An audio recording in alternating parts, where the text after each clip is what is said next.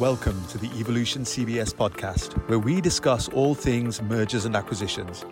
If you're a company owner and you want to learn more about how to sell your business for a premium value, then this is the podcast for you.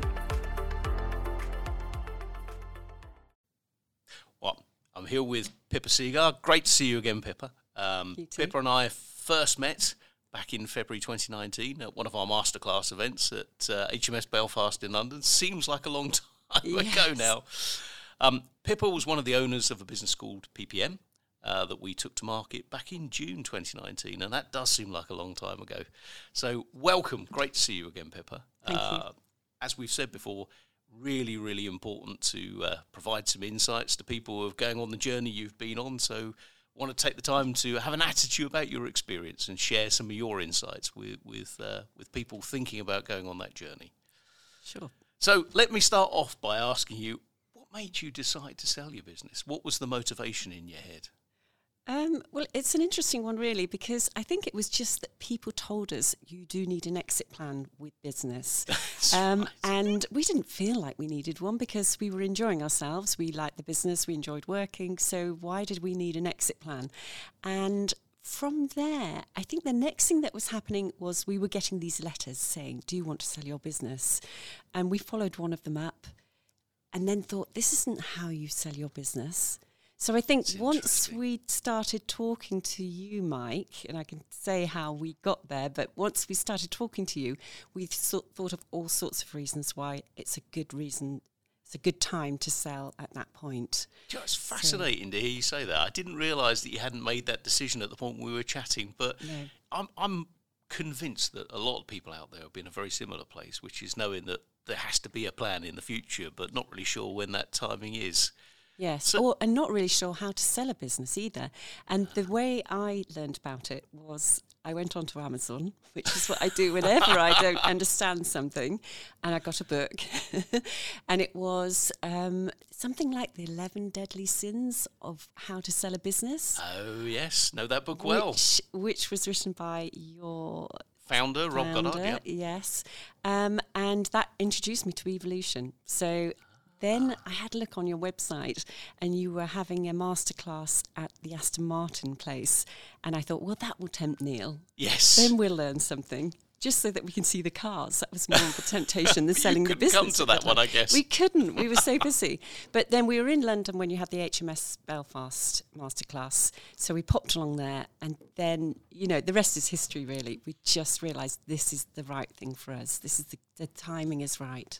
Oh, well, that's great to hear. And was that all the research that you did? Was the book, and did you talk to anyone else? We had been on another seminar saying how you sell your business. So I know that the key thing was that you get more than one person interested, so that you have a bit of an auction going, and you don't just follow one lead. Yeah. And I think that's all I knew about selling a business, really. Okay. I knew there was something called DD, or due diligence. I had no idea. You know quite a lot about that now, don't you? Yeah. So we'll come to that in a minute, actually. But what made you pick? I mean, it's always fascinating for me to hear. What made you pick us? What was it about Evolution that stood out for you? I think we wanted a company that was the right size for us, so that we were important to you and not just another person. We didn't want a company that delegated the marketing to people who were sort of just in newly recruited graduates or something. Yeah. So we realised that when we got the business development manager, that was them throughout the process. That's right. And we Terry, wasn't it, for you? Yeah. Yes, it was. And we weren't pushed around from pillar to post with different people. It was a very small team involved, but large enough and knowledgeable enough for what we needed for the size of our company. Ah, brilliant. No, I mean, we always go for a dedicated team from day one, so it's good to hear you say that. So how would you describe your experience of working with Evolution? I mean, obviously, you saw the masterclass, you heard about how we do things and what we say we do. Was that consistent with your experience? I think nothing could prepare us for what the experience was like in total. But I think probably the main thing that I remember was the hand-holding, the sort of everyday hand-holding, keeping us calm, keeping us motivated, and just the patience that you had. Goodness knows, we had no patience left. We were so tired from doing the DD. Long journey. Yes, and you had endless energy, endless patience, and so much experience as well. So, you know, I mean, that was my memory of what we went through. Oh, it's great to hear you say that. So Pippa, we were talking about that sort of motivation to sell, and the research that you were doing and the thought process that were going on in your head. But I'm guessing that you were fully engaged in the business at that point, you know, probably doing a 20-hour day like most business owners we talk to. So how was it inside the business for you at that point? I'm assuming that you were enjoying what you were doing. Yes, I was enjoying what I was doing, and I couldn't really imagine giving it up. It was a strange thing, really, because I know that when we first met, you said, "What do you want out of it?" And I said, "Well, I want to leave immediately, and Neil wants to stay on." And then when we got to the end where we were actually in the process of selling, you had to remind me of that and say, you know, don't commit yourself. You said you wanted to leave. Now you must plan to leave. Yes. And I said, no, I think I'd like to stay now, actually. And you were really urging me to leave. And I think it was absolutely the right thing. I was very grateful. But I was enjoying it. I really loved the people. I didn't want to let anybody down. So I spent about a year finding the right person to take over from me. And yeah, it was very much the best thing for me. Yeah. I think with us both working so hard in the business, we were neglecting our social life, so our friends, but family as well. Yeah. And that's one of the nicest things now. It's been able to see sisters and brothers and also our children more. That's very valuable. Well, you know, in an ideal world, you work to live rather than living to work, I guess, you know, and this is often the trap that we find business owners in. You know, they've built this business, very successful business, and they're kind of trapped within it, and it's hard to have a life outside of that. One of the reasons why I kept reminding you of that objective to exit is because I would have felt I'd let you down, really, if you'd still been working in the company post-sale. So, yeah. No, it's great to hear that. And, you know, other people listening to this will find themselves in very much the same position, I'm quite sure. So it's always useful to hear from someone who's been there. During the project, obviously, we did hit one other slightly unprecedented event in the time frame, which was, of course, COVID.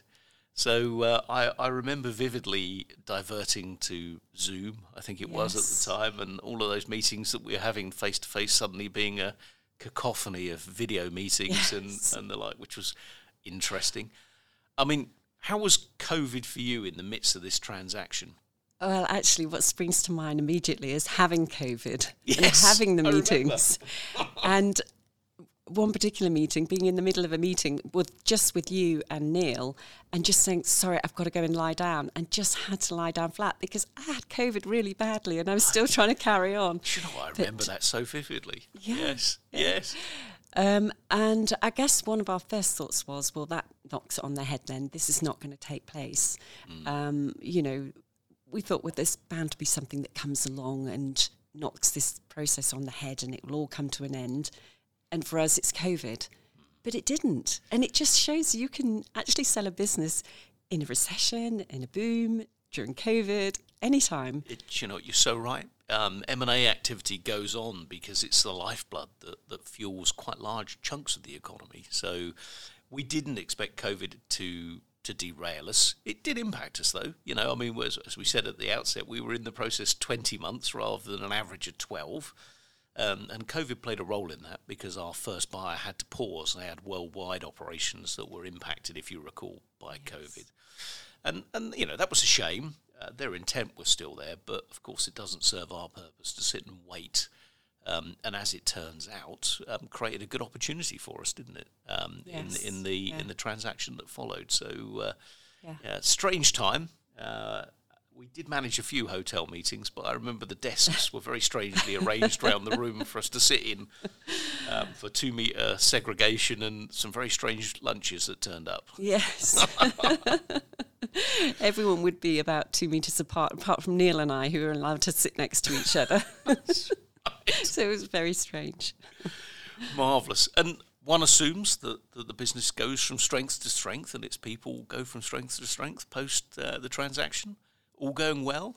Yes. We have some new people on board. Business is good. Business is growing. We hope it grows even faster in the future. As we win more projects, there are so many opportunities out there. Yeah. And of course now what it means is that we've got the support to actually invest in these opportunities. That's right. That was one of your objectives when we spoke, was to find a partner, the right partner, that could help you leverage those opportunities that were there for the business. Yes, that was key. That was key to us, just for the future of the business. And the other thing is just recruiting people. Being part of a larger company gives people a feeling of security. So it is a good selling point for us now when we are trying to attract new people. Fantastic.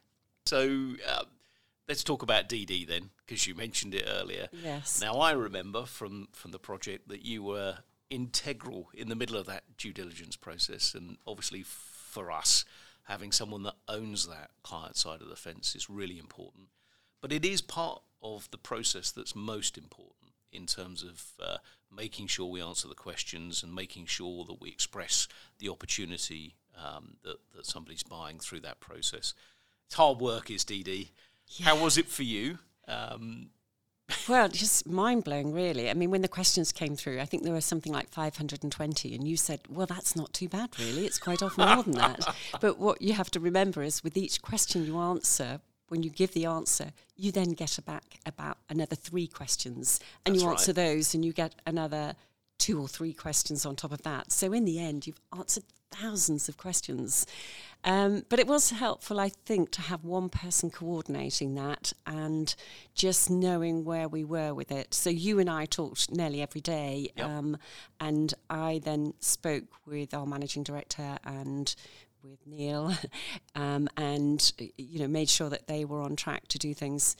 I think one of the reasons it's so hard work as well is that you have so few people working on it because you can't tell the whole company what you're doing. That's true. It falls on the shoulders of just a few people. Can you imagine running a full day job and a full life while doing DD? I mean, of course, we were doing that in the midst of COVID for yourselves. So, I guess there's some downsides of COVID and what was going on in the marketplace, but I guess it probably created a bit more space for you in terms of time, I would guess. Yeah. I mean, there were times when, it came to 7:30 on a Sunday night and I still hadn't stopped working. And, you just had to accept it, really, that was what was going on. I think it probably helped that we didn't have a social life during COVID. I wasn't recruiting, which was one of my major tasks normally in my role.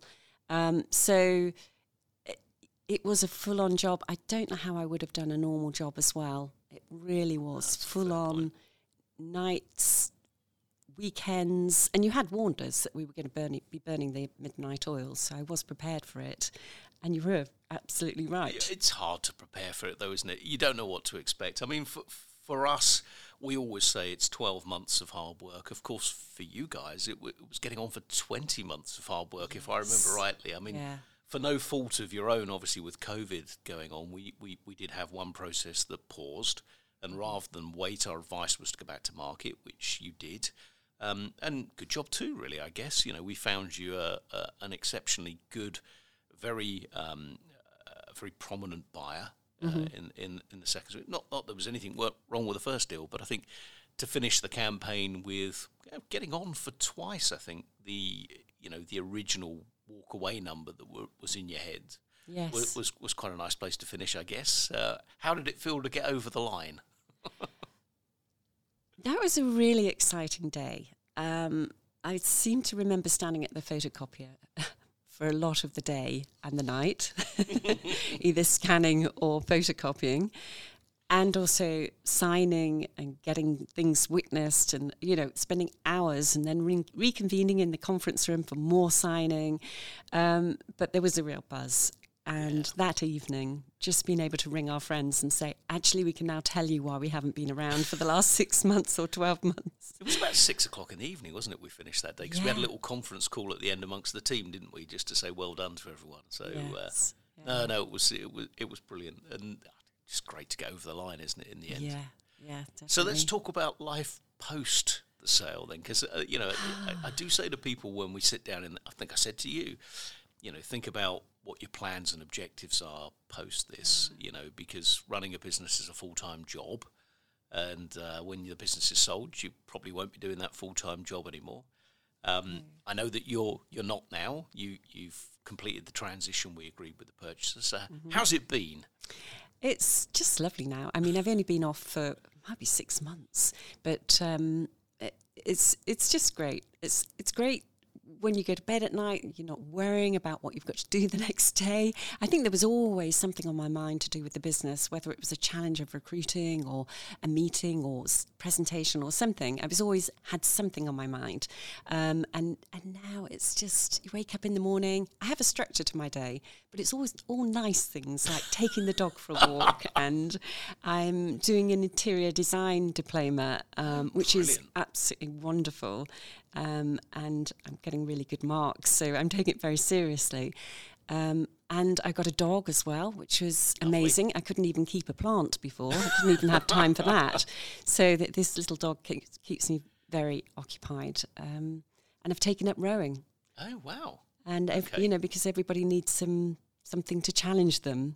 Well, you've got quite a few rivers around where you are, haven't you? So that probably works out quite well, doesn't it? Yes. Well, Pippa, we've reached the end of our time, but thank you so much for spending some time with us today and giving some insights into your journey. It's been a real pleasure to see you again, and good luck with the rowing. Thank you for listening to the Evolution CBS podcast. You can follow us on LinkedIn and visit our website, www.evolutioncbs.co.uk, where you can subscribe to our email newsletter, get further details of our transactions, read the blogs we regularly publish, and learn about the free business owner masterclasses that we run in London and elsewhere in England. Thanks again.